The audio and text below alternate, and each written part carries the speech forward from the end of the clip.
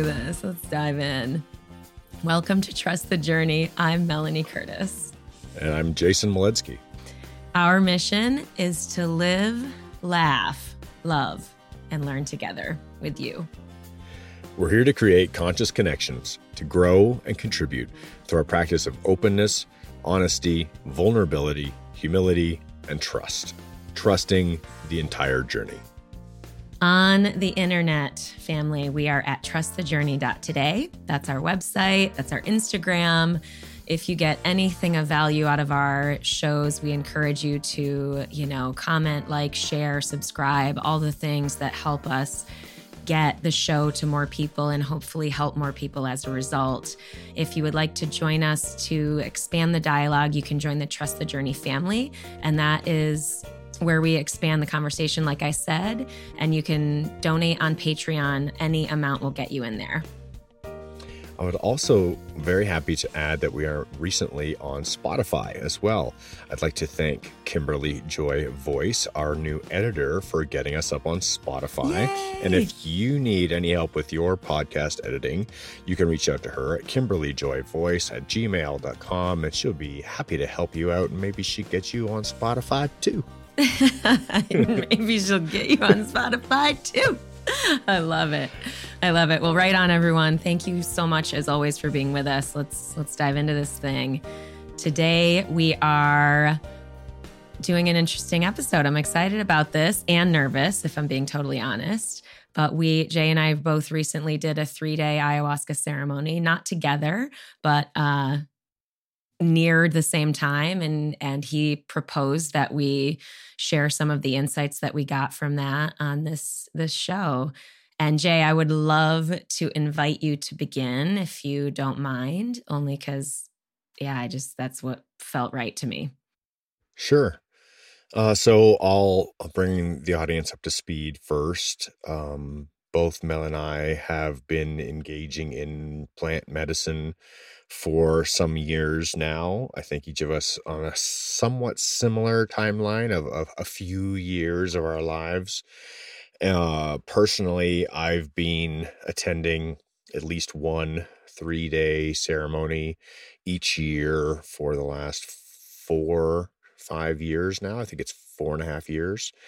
And I have been primarily using 2 medicines. One is ayahuasca, and that is a plant medicine which is a derivative of the Peruvian Amazon, which many of you may have heard of before. It's an ancient medicine that's been around for a very long time, used by the tribal people there. And the other medicine that I use is psilocybin, and the most recent journey being ayahuasca. And it's a very, very powerful medicine. If anybody in this audience has used it before, been engaged in any of this healing work, you're well familiar with how much of a commitment it is, both mentally and physically, to commit to the journey that it's going to take us on. And I'd like to share, of course, anything that I have to say here today, this is personal opinion, right? I'm not a medical doctor. I can't offer medical advice. I'm not a lawyer. I can't offer legal advice. And I'm not a finance accountant. I can't tell you what to invest in. But I personally choose to invest myself into the plant medicines because they have had overwhelmingly powerful results as far as my own personal growth in my life. And I'll share my opinion about how they actually work. And of course, I'm not backing this up with science. I'm sharing this is what has happened to me, and this is how I felt about it, and this is what I see happening. Yeah, as Tim Ferriss always says, this is for informational purposes only. We absolutely do not condone anything illegal, and we encourage people to do their own research and learn from professionals themselves. Absolutely. So this 3-day ceremony, which I attended a few weeks ago now, was my 5th time sitting down with the medicine as far as the number of times I've gone. Each time I usually go for a 3-day round. And I'll put the set and setting in place for those of you who are listening. First of all, the group is about 10 to 15 people. It's on a private property that's very quiet and often natural setting. And we have a large communal space, a very big room that's very quiet. And everybody sets up a little nest where we can be comfortable. And you've got some bedding, some pillows, some blankets, a little bucket in case you're not feeling well and you need to spit something out, some tissue paper, a little bit of water, and anything you might need to be there for, say, 6 or 7 hours. And the way that the ceremony proceeds is the shaman, who in my situation is a Shipibo trained traditional shaman, and tabaquera, somebody who's trained in the use of highly potent Peruvian tobacco. He sets the setting and creates a safe container for everybody, and everybody promises and commits to staying in the space for the entire time, no matter how hard it might get for them. And so we create this space that everybody is going to hold equally, and we know that when we join into it, what's going to take place is that we're going to basically dig into our own closets. We're going to look and see, what are the skeletons that we've got? What are the things that we need to think about in order to heal them? So that's the overview. It all is like, okay, I'm going to take some medicine. I'm going to have a trusted guide here. The trusted guide is going to make sure that the space is safe and that I'm cared for. And then even if I'm having a very hard time understanding what's going on, they're going to make sure that I'm taken care of. Mm-hmm. And I'm going to engage in the areas that are of need for me. Mm-hmm. I echo that description of Jay's. Yeah. Safe space, trusted facilitators.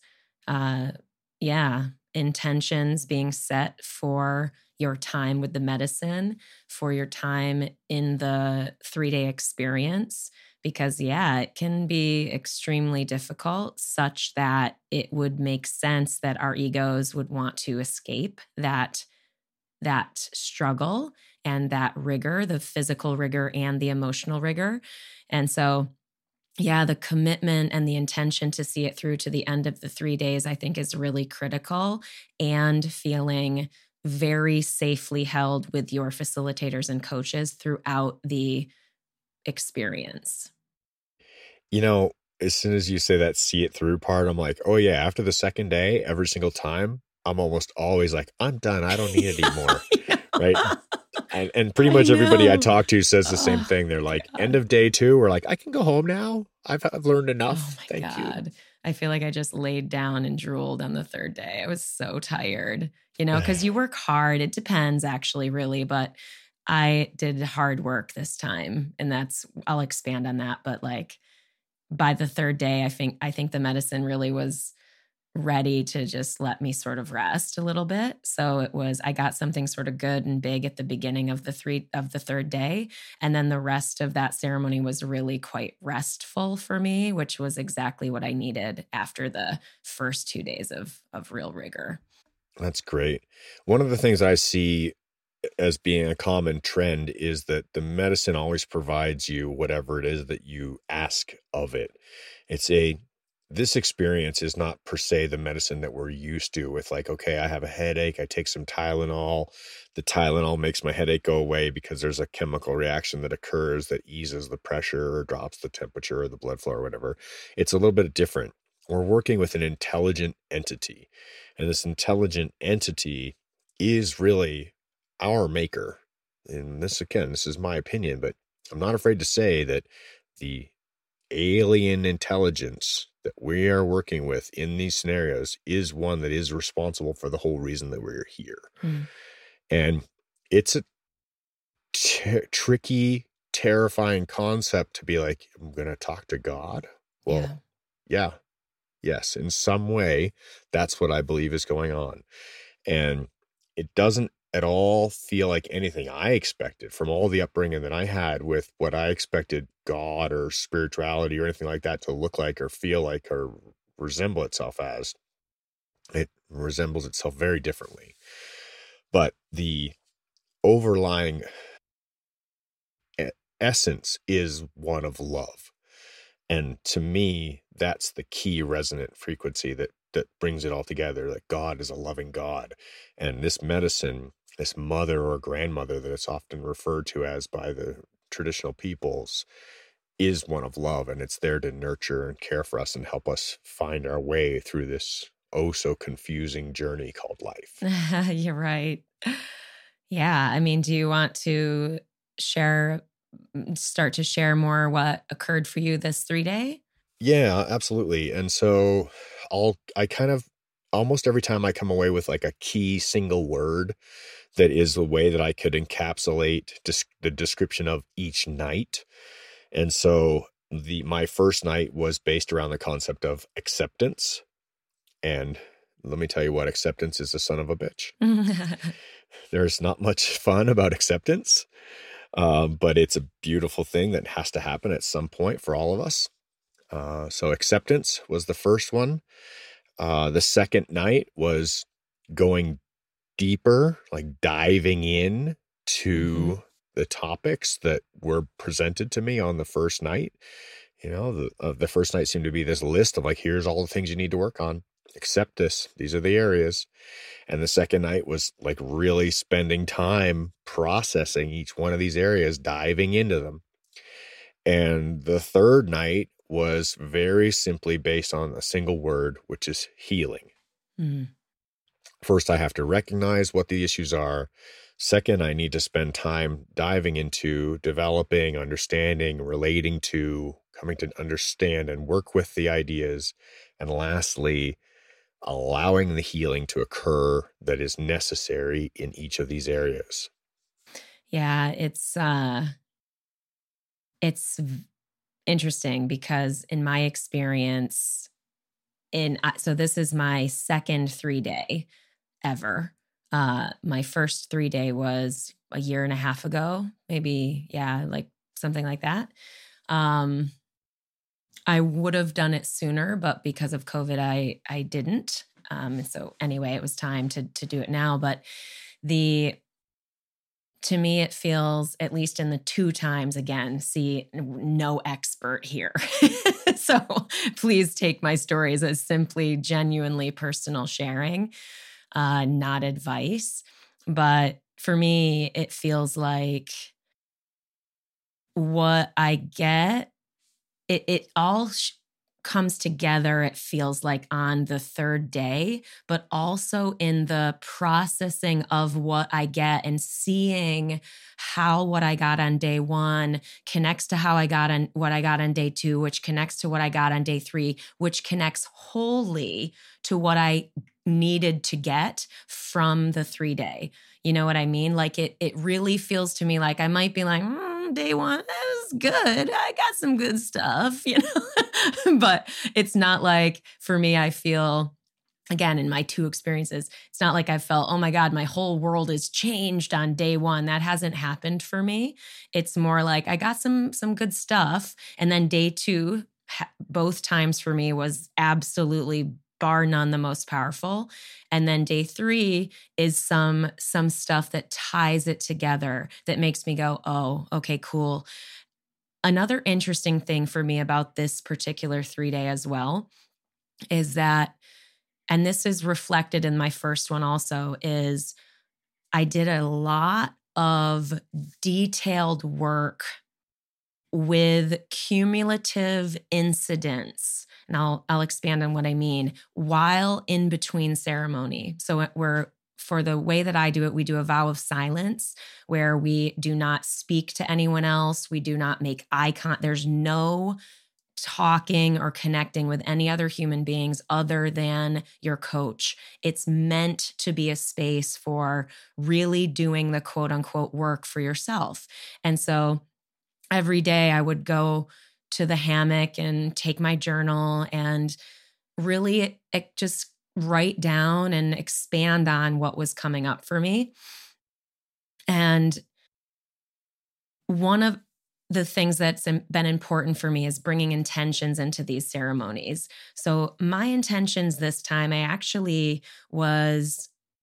I almost was worried about them not being like quote unquote deep enough.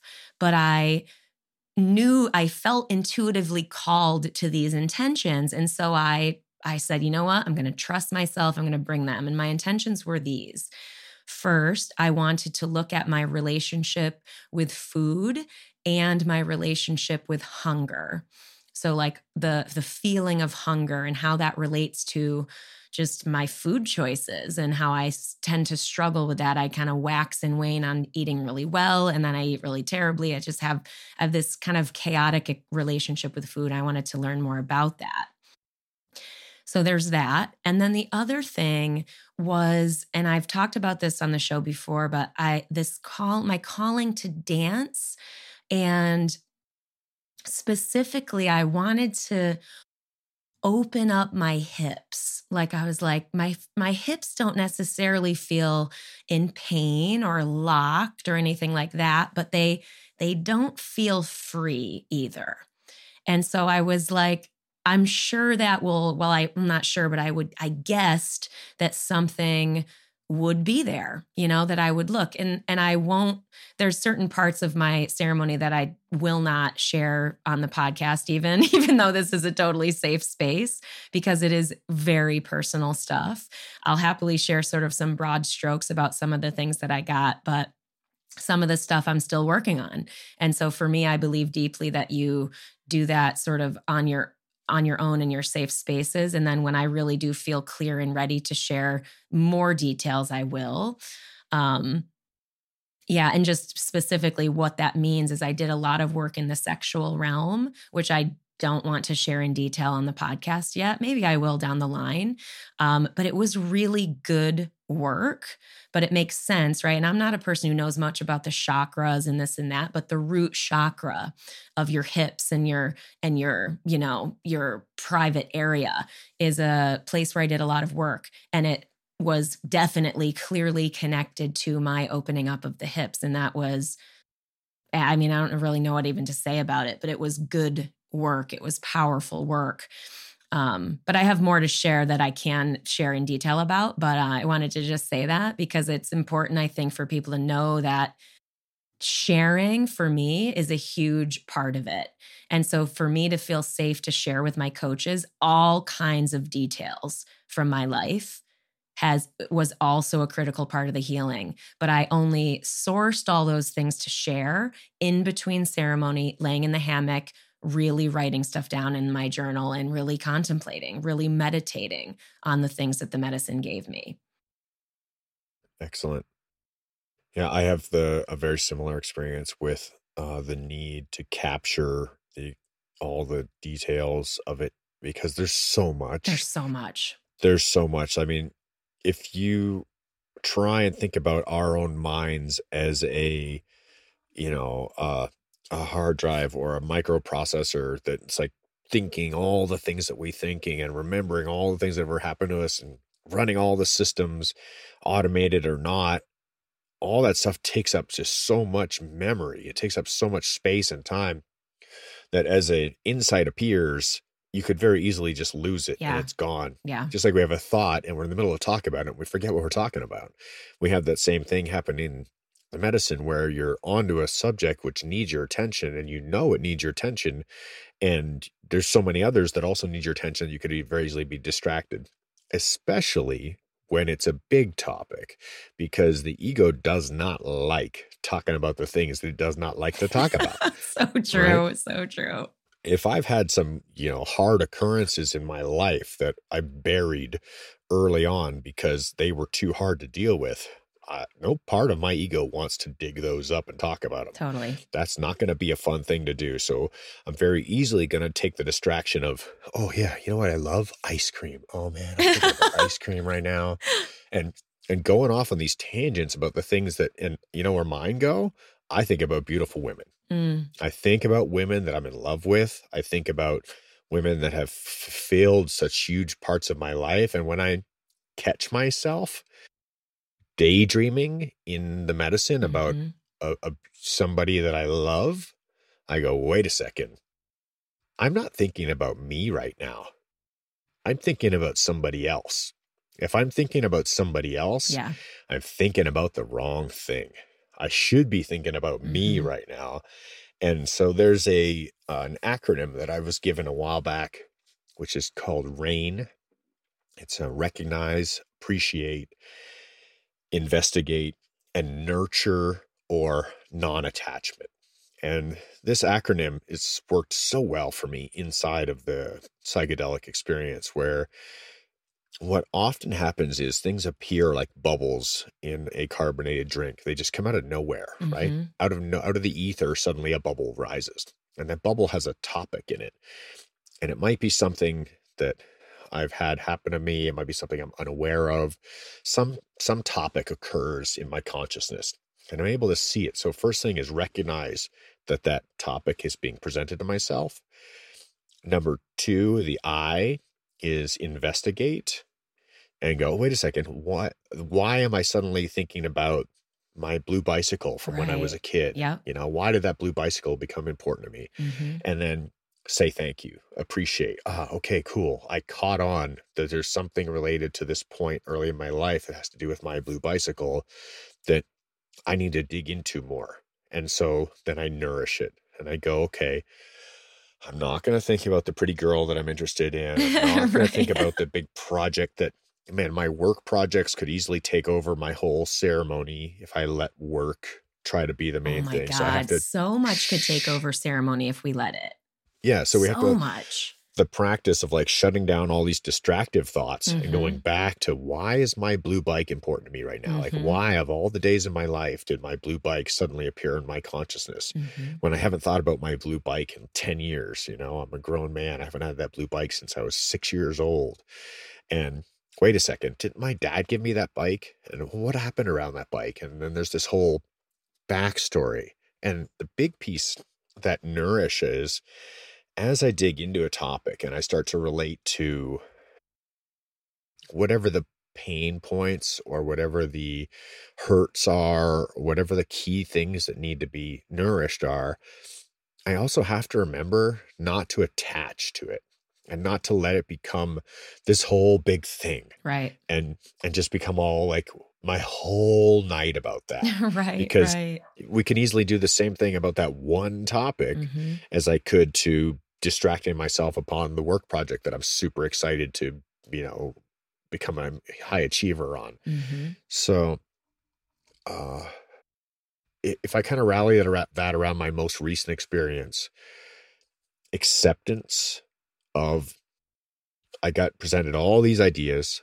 I make a list of them all. The first night, afterwards, I reiterate ideas throughout the night. And I say, okay, I need to write it down. I need to write this down. I need to write this down. What is that again? Okay, make a note to myself mentally.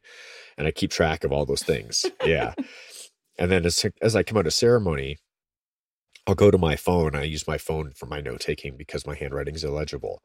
And I write everything down, or I speak it into my phone and I dictate it into text. And then I track it all. And then in the second night, as I come back to it, I'm going to do the same thing with re-presenting those ideas to myself and diving into them deeper. Yeah. Yeah. And for me, I used to think that there's this, one big thing that's going to come up and it's going to be a big answer, you know what I mean? And honestly, when the insights come, they are big answers, but they're not typically, at least for me, again, my limited experience, they haven't typically been big experiences. They've been almost little t trauma experiences that then accumulate because a patterned way of being manifests. So, for example, my first day, I wrote notes. I'm sure I could come up with some details, but I was sort of struggling. To kind of get something, I was feeling sick, but I couldn't quite purge. And that's definitely something about ayahuasca. There's this very spiritual feeling, this very powerful relationship with physically purging, physically throwing up, vomiting, and certainly purging in other ways. But in this instance, I was kind of struggling, and my facilitators came over and offered me Hape to help me, uh, to help me. It like helps vibrate your body, and it helps you really, it elevates the medicine in that moment, which I had never experienced that before. Uh, and I was afraid. And I said that. I said that to my people. I said, I'm afraid, but I trust them. I trust the space. I trust the medicine. And so I did the Hape, and the first day, it immediately helped me purge. And for me, my purging this time around was, so sometimes I'll walk away from ceremony and be like, this is my insight and this is what I will integrate in the language that the medicine gives it to me. It's giving me a word, and I'm going to integrate that into my life, like say patience, or make healthy choices, or slow down. So those are active insights that I've gotten from previous ceremonies that direct me to do something differently. This time around, it was almost like the medicine was telling me that it was telling me what I was getting rid of, like what she was like helping me get out of my body so that I could heal. So this first night, connected to my intention of hunger, I as I powerfully purged on day one, it basically told me it was a lifetime of holding it all together. So it was like, no wonder I'm fucking hungry. You know what I mean? So it was like, you have spent a lifetime of sort of just holding it together in all the different ways. And so that's then a directive of, okay, great. What does holding it all together then look like? Then starting to do insightful work around, okay, you got this really powerful insight. Now, what does that actually mean, such that I can then translate that into an integrative takeaway from this 3-day? But that's only just one thing. That was day one. And then day two, similarly, was struggling with the medicine again, was getting stuff. I was going down, I was seeing memories, a million different memories, different things. I was doing an okay job with the distractive thoughts and trying to go down the rabbit holes that I, in the waking, like in my waking days, would not want to go down. So, so I was like doing that, so that was good. But I was still sort of struggling with the purge. Like I was just couldn't quite get there. And I was offered the Hape again. And because it was so powerful and useful and helpful the night before, my first immediate response was no, like, because I was so already exhausted. And as my facilitator was walking away, I was like, wait, like it went, and it was just sort of in my intuition. This was not something I was thinking of. I was like, wait. She comes over and she's like, ask your heart, like, do you want this? Do you need this medicine or not? Ask your heart. And I probably waited like, I mean, who knows, but 30 seconds, a long time for a reply to a question. And I said yes. And I'm so glad that I did, because that purge was, to me, felt like the first time that I really ever like met ayahuasca, if that makes sense. Even though I had done 4 other ceremonies before, and it was the first time where it was like, oh, that's you. This is there's something here with me that's helping me. So anyway, as I purge, and this is connected to a lot of the stories and cumulative experiences in my life, but basically what I purged, I purged every single time I was silent. So like I purged being silent, as in places where I didn't speak up for myself, places where I did not advocate for myself, places where I knew I didn't want to do something and I did it anyway. Like so many of those times. It's not like all those memories were there for me in the purge, but it was very, very clear that that's what I was puking. And the interesting thing, and this is where I'll wrap up and I want to go back to you, but the interesting thing about that is that I really wasn't even eating much. Like the irony of being with the hunger and whatnot, I just wasn't that hungry. I was eating my food and stuff, but not a lot. And it's amazing to me how much comes out of your body when nothing seems to be in there. So I would love to pick it up right Please, there. go. I'm done. Okay, so I would like to talk about the whole concept of purging. Mm-hmm. The way that this is viewed in the typical Western lens, through the typical Western lens, is puking or throwing up. And I don't see that as what's happening at all. The reason being is that we fast for a period of time before we take the medicine. So our stomachs are empty. Mm-hmm. There is no food in our stomach. So most of the time when we throw up, we've eaten something or ingested something that causes a reaction within our system. And the system's like, no, get that out of here. And that, in my opinion, is not what's happening. Mm-hmm. What I believe is happening is this, and this is why there can be mass quantities of projectile, like things can come out of your body in so many different ways. Mm-hmm. So let me clarify what the purge is. I believe the purge is this. Our bodies are mostly water. We're 90% water. Every single cell in our body, and our body is made up of cells. That is, its entire makeup is cells. Every cell has a membrane around it. Those membranes are permeable. Water can travel in and water can travel out, and things can travel in and out of the cells with the water as it comes in and out of those cells. When we're hydrated, the cells are flush and full. When we're dehydrated, they're limp and they're hard. They're getting more and more stiff. They are less flexible.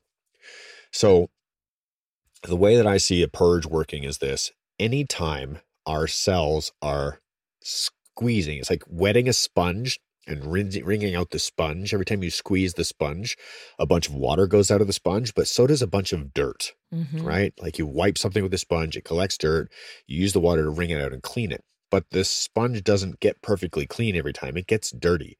And the way that our system works, our biocomputer that we call a body, is it's a water-based computer, and every single cell has a job of memorizing things to do and having jobs to do. And they take in experiences and they Mm-hmm. put out experiences. And these are memories. These are things that happen to them. When we get a bruise, our body is showing that there's been a damage that occurred, and there's visibly identifiable damage, whether it's a bruise or a scar or a wound. Those same kinds of injuries happen emotionally as well as physically, and our body keeps track of them, and it's in our cells, literally. So to me, the concept of purging and what I see going on through my experience is the medicine is going inside of our body, and it's going to the different parts of our body that are holding on to traumas, and it's literally flushing them from our cells in whatever way it needs to go out. So that can be through sweating. It could be through spitting, which happens quite a lot. It can be through tears. It can be through vomiting. It can be through excreting through pooping or urinating. I've had my armpits suddenly become really yucky. I had this past ceremony, I had a deep thought. I was digging into something that was very important for me, and suddenly the bottoms of my feet got really clammy and sticky, and I had to dig in to get wet wipes out and clean the bottom of my feet off, because I could tell that the arches of my feet were excreting something yucky that I needed to get off of me. So this idea of purging is very different from the idea of throwing up. Mm-hmm. Although Absolutely. at some time it may take the form of vomiting. And why there can be so much liquid if I haven't had a drink of water in 3 hours and I haven't had any food in 6 or 8 hours, why can there be so much stuff coming out? Is because what our body's doing is reaching into the parts of us that have been storing the memory and using the water in our body to carry it out to whatever system can then remove it from ourselves. Yeah. Water is your friend. That was a mantra for me for sure the whole time. Really just helping me cleanse, helping me flush stuff out. Yeah. Yeah, absolutely. The other thing I want to say about the purging is, so I've personally, I mean, this is my 13th ceremony, and I've only vomited one time out of all those ceremonies. Wow. That's amazing. And I had one time where I felt like I might need to, but I've spent lots of time, like lots of tears, Me lots too. of spitting, lots of sweating, lots of going to the toilet, And so it always just takes whatever form it needs to take, depending on where it is in our bodies and how it needs to get out of us. Yeah, cool. Is there anything, more specific that you would like to share? Yeah, I have a whole list here. Oh my gosh, my phone is full of stuff. I mean, we're going to run out of time. No question about it. Yeah. Well, that's good because I certainly wouldn't thing. want to be able to cover a lifetime's worth of stuff in a 1 hour episode. No, exactly right. I come away always with a list of people that I need to talk to. There are these awarenesses of relationships that are key in my life that are maybe on hold or unattended or need further nurturing. So I always end up with a list of people that I then reach out to after ceremony and say, hey, we haven't talked in a while, or hey, I wanted to apologize, or hey, this was wrong. Those types of things always come to the surface for me. And I always end up with key insights that are around areas that I need to move towards in my life and things that are, this is the direction that I should be going in. And these are every single time. And I try to pay close attention to them because they do keep me on what I would say is the typical my path. Those occur every time. Now, I'm going to share a specific one here, which is one of these, like an insight to self. Fear is the root cause of all of my pain. Now, this is an insight that's come after, like I said, like 13 ceremonies now, and a lifetime of being closely related to fear and deeply examining fear through skydiving and base jumping and, adventure athletes and mountaineering and surfing and all the different things where death has been like right there so much of the time. And then truly, embracing death and embracing fear, but still not doing so at all. Still completely avoiding areas of fear that are so key to why I'm struggling in the areas where I'm struggling. And this insight that fear is the cause of all my pain leads me to one that I've always been aware of, which has come from a previous ceremony, which is whenever you recognize a fear, go straight towards it. If something is scary, it's the reason I'm feeling scared.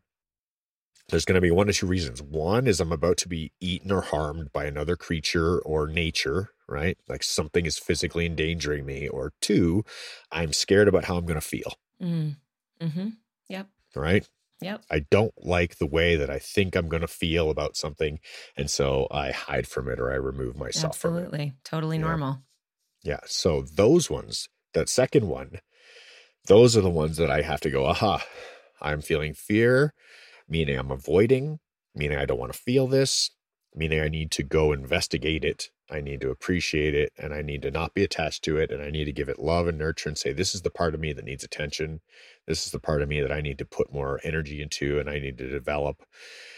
If it's another one, if a saber-toothed tiger is going to eat me, I need to run, make sure I don't get eaten. Then you need to recognize the difference between those two kinds of fear. Oh, and I love that you just said that because that was also part of my integration. Again, walking around post day 2, being like, okay, what does being silent look like? What has that looked like? And then going through a catalog of memories and going, okay, just really trying to get a clear picture of when was I silent and caused myself pain or harm? And when was I not silent and felt fulfilled and empowered and better as a result of honoring myself? And then of recognizing a fear of, I don't know if I can tell the difference, and really weren't feeling worry around that in my contemplation of these things going. And then basically the medicine stays in your system. So like, that's why it can have an escalating effect, is you might need less in the third day or second day. But I feel like, I'm still kind of chatting with the medicine, and it's like, the difference, just sort of like reassurances like that come through for me too. Like, the difference. And then I have to, if I'm honest with myself, I'm like, yeah, I really do know the difference. And so it's like, okay, what does it feel like in my body when I am in a scenario when I know this is a time for me not to be silent? Okay, I'm going to feel maybe a tightness in my chest. I'm going to feel heat rise in my cheeks. I'm going to feel my head tighten. I'm going to feel my throat close. Those are physical manifestations of fear that silence me. It's interesting that my throat closing is one of the key manifestations physically, which is very much connected to my voice and being heard. And anyway, I want to hear more from you, but I have another story that comes from day 3 that will tie into this stuff. But please, I want to talk about exactly what you just touched on right there, because that relationship between the physical body and the mind was one of the key takeaways that I got as well. And I have a note for myself that says, what is my body telling me? With a question mark. And it's in exactly the same relationship that you're referring to, is, oh, I feel a tightening of my chest. Oh, I'm feeling an anxiousness. Oh, I'm feeling my physical body's giving me some kind of an indication that something is happening and I'm feeling a certain way. And what I learned in this most recent set of ceremonies is, okay, I would be in a very neutral plane. I'd be in this kind of like, I am the universe kind of space and just observing self. And there's not really any key topic of conversation, but ideas are floating around. And all of a sudden an idea floats by and I get a physical reaction to it. And I would feel my stomach tighten, or I'd feel myself get restless and my feet start kicking. And I go, wait a second. Why did my body just move when 5 seconds ago I was laying here completely comfortably there's no reason why I needed to have a physical reaction. Nothing touched me, nothing changed, but I had a thought about an idea. And that idea triggered a physical response of pain, of distress, of something.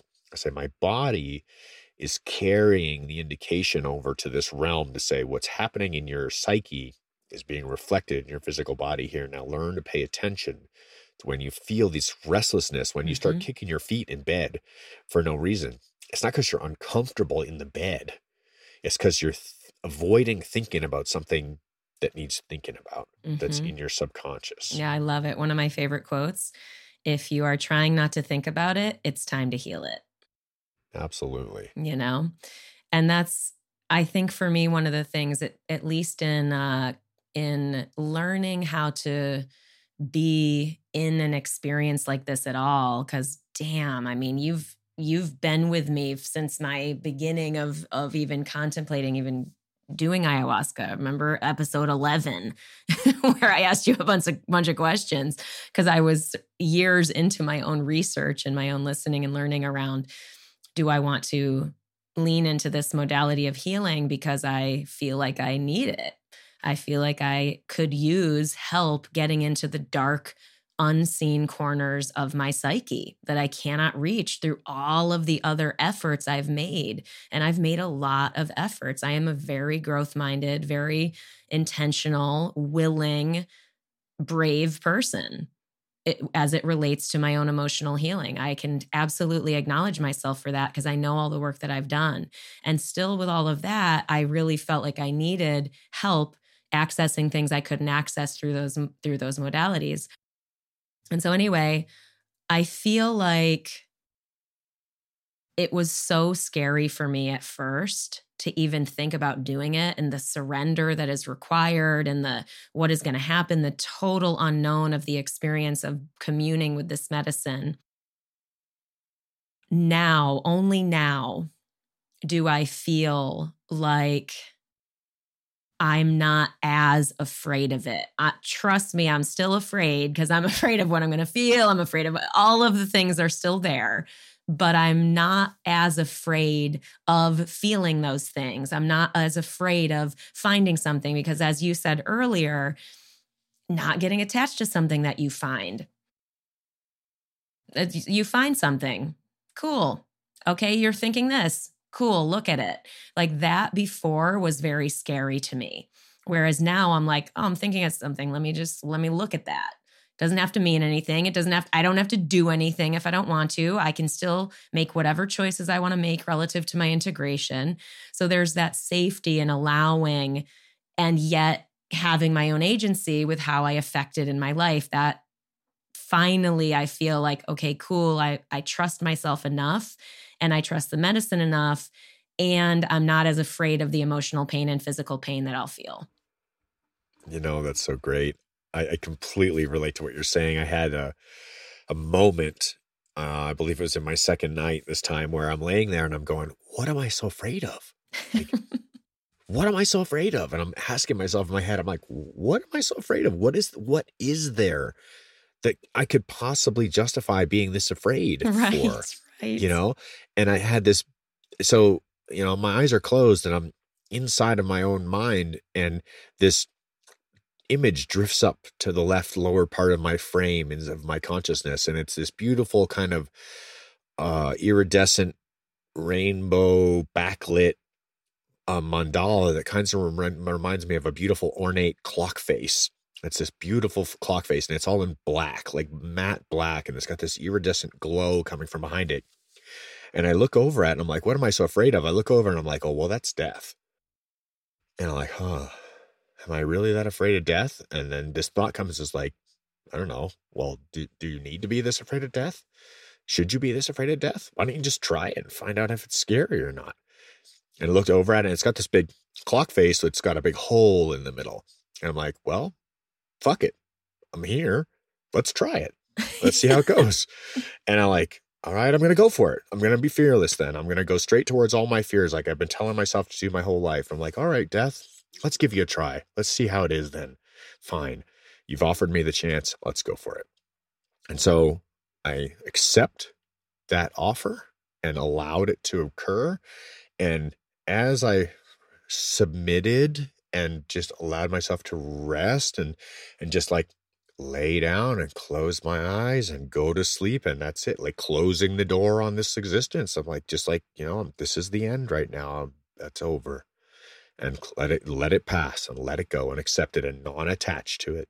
Mm-hmm. Then I had this beautiful, peaceful surrender just wash over my body. And I just felt this presence of oneness and this connectivity to all.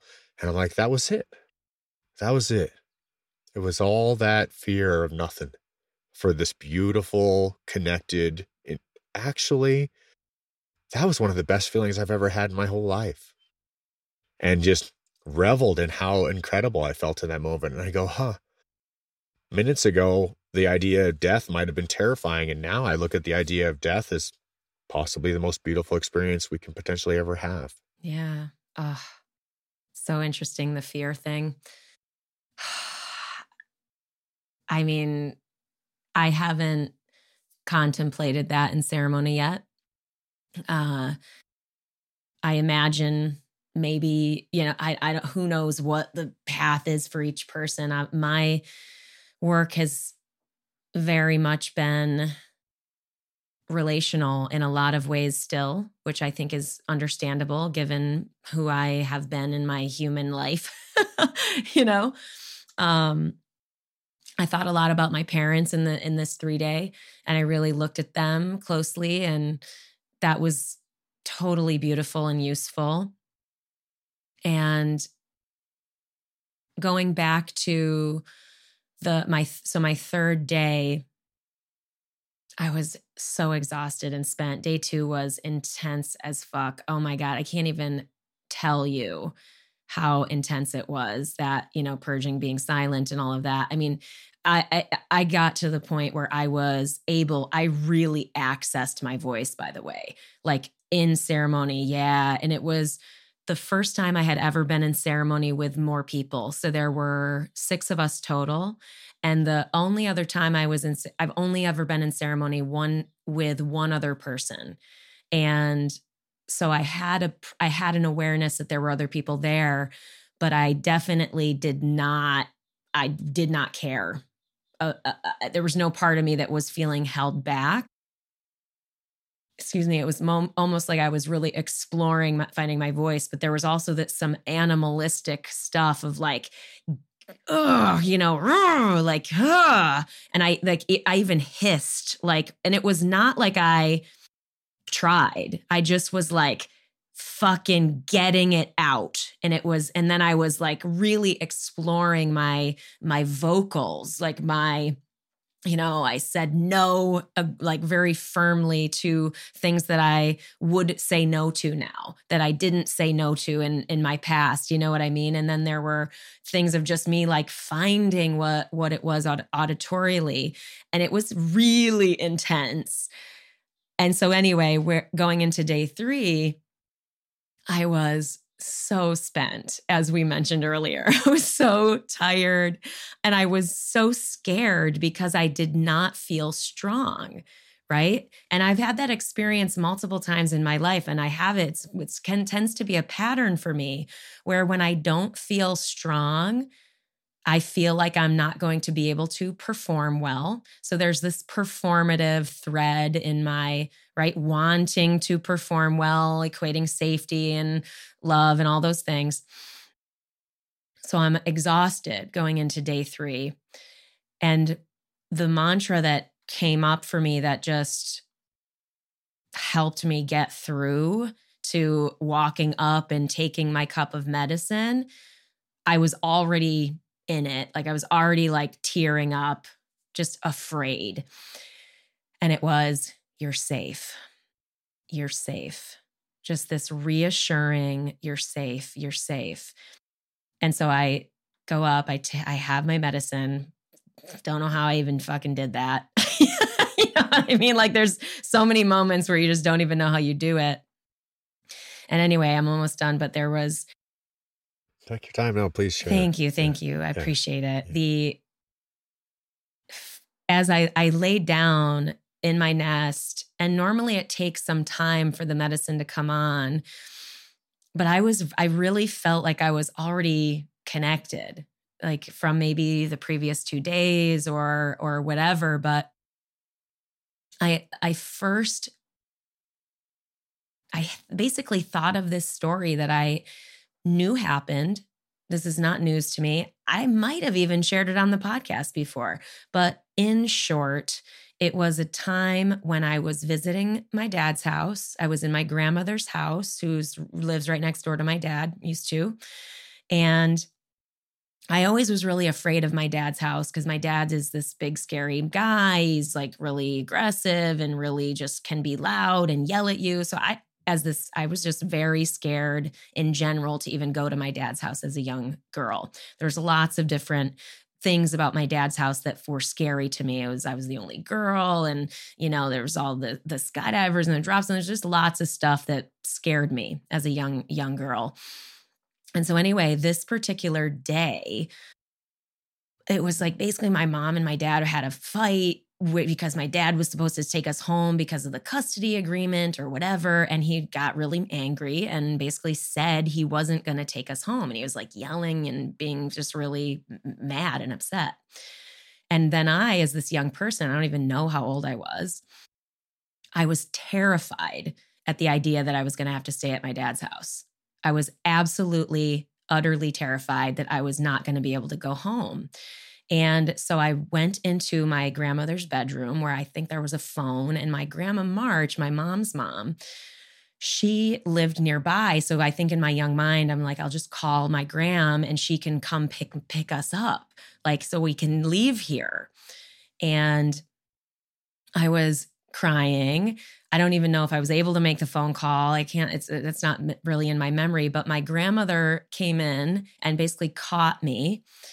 And I ultimately basically got in trouble for advocating for myself. I got in trouble for trying to protect myself. I got in trouble for, speaking up.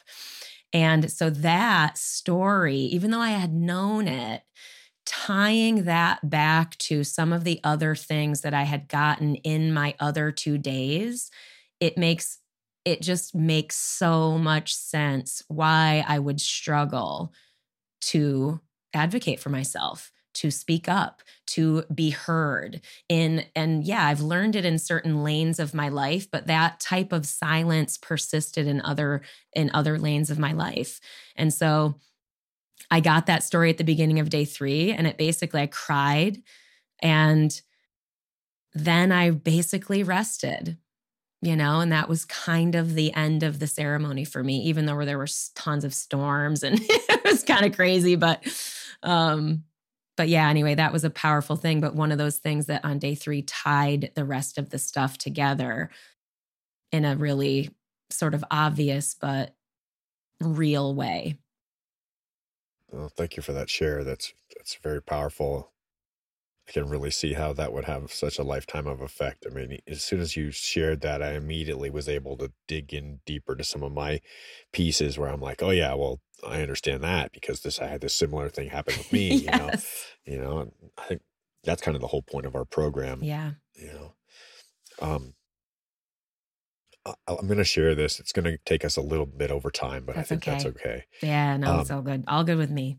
So one of the things that I've come to understand about myself is, for those of you who don't know already, I lost both of my parents as a child. My father died first when I was 9, and then my mother died second when I was 12. So my father also left our family when I was 3 years old. So I was raised by a single mother. And what that meant was my mother's affections, my mother's love was something that I received, of course, unconditionally, but I also received it when I wanted it based on doing things that made my mother approve, right? So my mom has a list of things she wanted me to be. That was polite, that was well-spoken, that was to, do my homework or to, ride my bicycle or to sit up straight in my chair or whatever the things were, the list of things that my mom wanted me to do. I knew if I did those, that she would be approving. And by her being approving of that, she would then express that approval through affection, through love, through saying, oh, good job, Jay. Good job, young boy, Jay. I love you. Good job. And so I would receive that affirmation of self through this beautiful, loving female entity, which was my mother. And when my mother died and I no longer had a source for that female approval, a source of love, somebody who was going to be that energy for me, I started looking for it in other places. The next place that it occurred in my life was in a relationship with an older woman when I was a young adolescent. It was probably inappropriate, at least according to the law, it was definitely inappropriate. And so I had a sexual relationship with an older woman when I was a young teenager.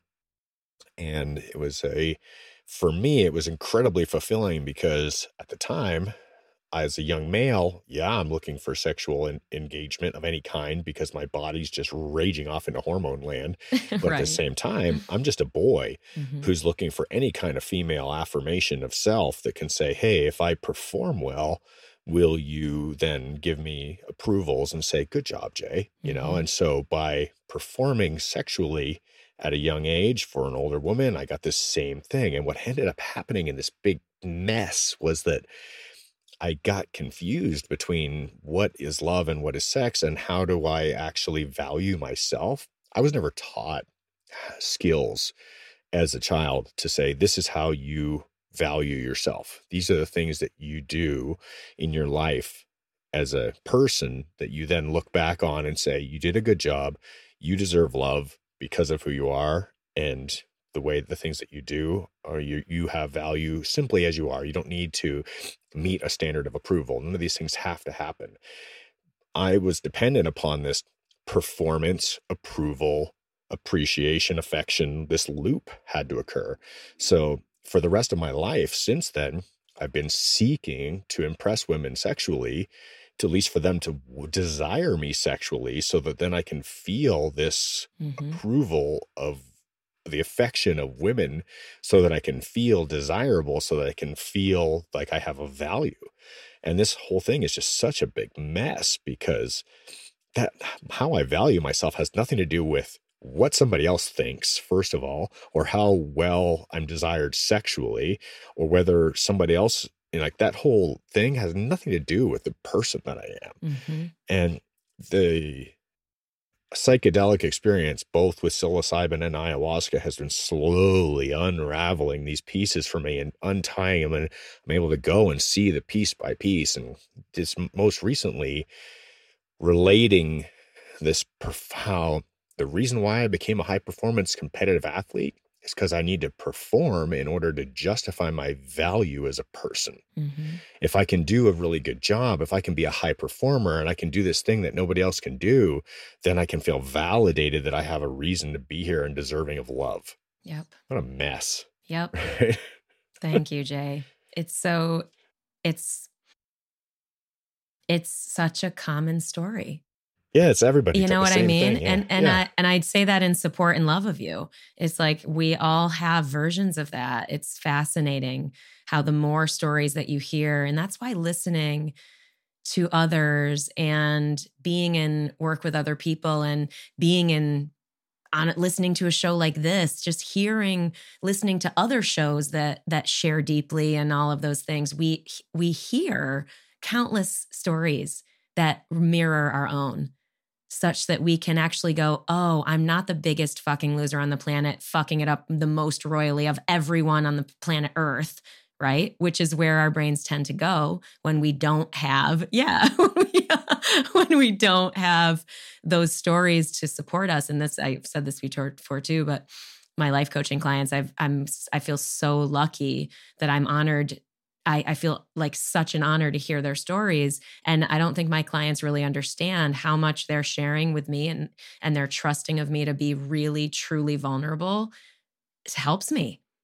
It so supports me to continue to grow and heal myself. And so do you and your sharing, Jay. And so does everyone else that I'm lucky enough to connect with in that kind of way.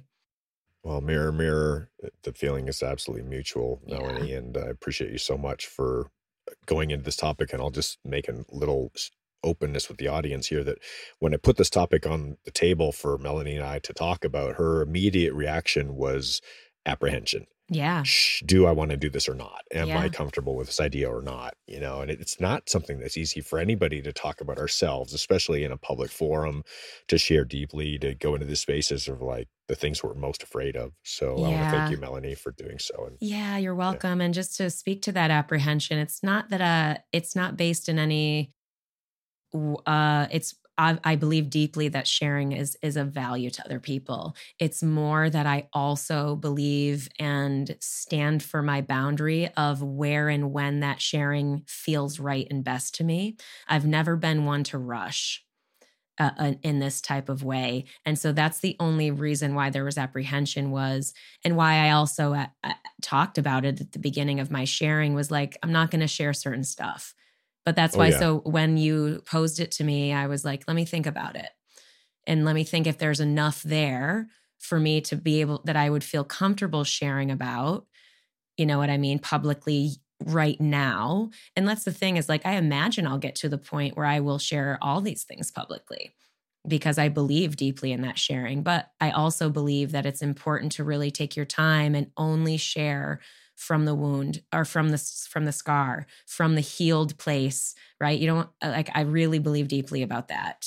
Don't share from the wound, share from the scar. And that's of service. And I will affirm that. And I will say to our audience with complete clarity that there are things within myself that I'm currently working on that are not scars. They are wounds. Totally. They are things that I am currently engaged in healing, and I do not speak about them on this show because they're not ready to be spoken about Absolutely. Me too. And that's where that response came from. And I think it's important. I'm glad you brought it up because I think it's important to speak to that so that people don't listen to us and go, wow, Mel and Jay they'll just share whatever everything. Fuck no. No, you need those trusted spaces. My coaches, the facilitators, those are, and all of the people that we talk about, those places are where we do a lot of the integration and healing post ceremony. Because that's the thing. Ceremony is useless if we do not integrate, in my personal view. Yeah, absolutely. Not useless, but you know what I mean. Integration. Integration is the key. Yeah. Well, on that note, gosh, everyone, thank you again for being here. Thank you for listening to us. Again, if you get value from what we're talking about, feel free to share it with someone you think it might help. You know, it doesn't have to be a public share and post it on your Facebook feed. You can do that if you want. But we believe in that intimate sharing. You know, if someone came to mind when you were listening today and you feel like they would really benefit, or just, hey, this made me think of you, that can be a really beautiful connecting share. So we encourage people to do that for both the person you're sharing with, for you, and for us. So yeah, thanks. Yeah. And another way that helps spread our voice is when you do subscribe and when you do like and when you do make comments on any of our feeds, it does get a greater spread and it goes to a bigger audience. That's how the algorithms work. So if you follow us on Spotify, if you follow us on Instagram, if you follow us on our email, on our website, all those things, it does make a difference. And if you want to help support our show by becoming a donator through Patreon, that helps out a lot. It really does help us to be able to continue to bring this show to you on a regular basis and to improve its quality. So we'd like to invite you to go to trustthejourney.today, scroll down, find the red button that says donate on Patreon. Donate at any amount that you like, and please, that will get you an invitation to join us in the private Trust the Journey family, where we have a nice, sacred, safe space, which I continue to be so just warmed by on a weekly basis. So thank you to everybody who is a member of the Trust the Journey family for your support financially and for your investment into the group, for helping to create that for everybody. We love you. Yeah. Till There's next a little time. Zoom freeze there. Till next time. Kim, thank you for editing. Thank you for being a part of our team. We love you all so much. And yeah, see you next time.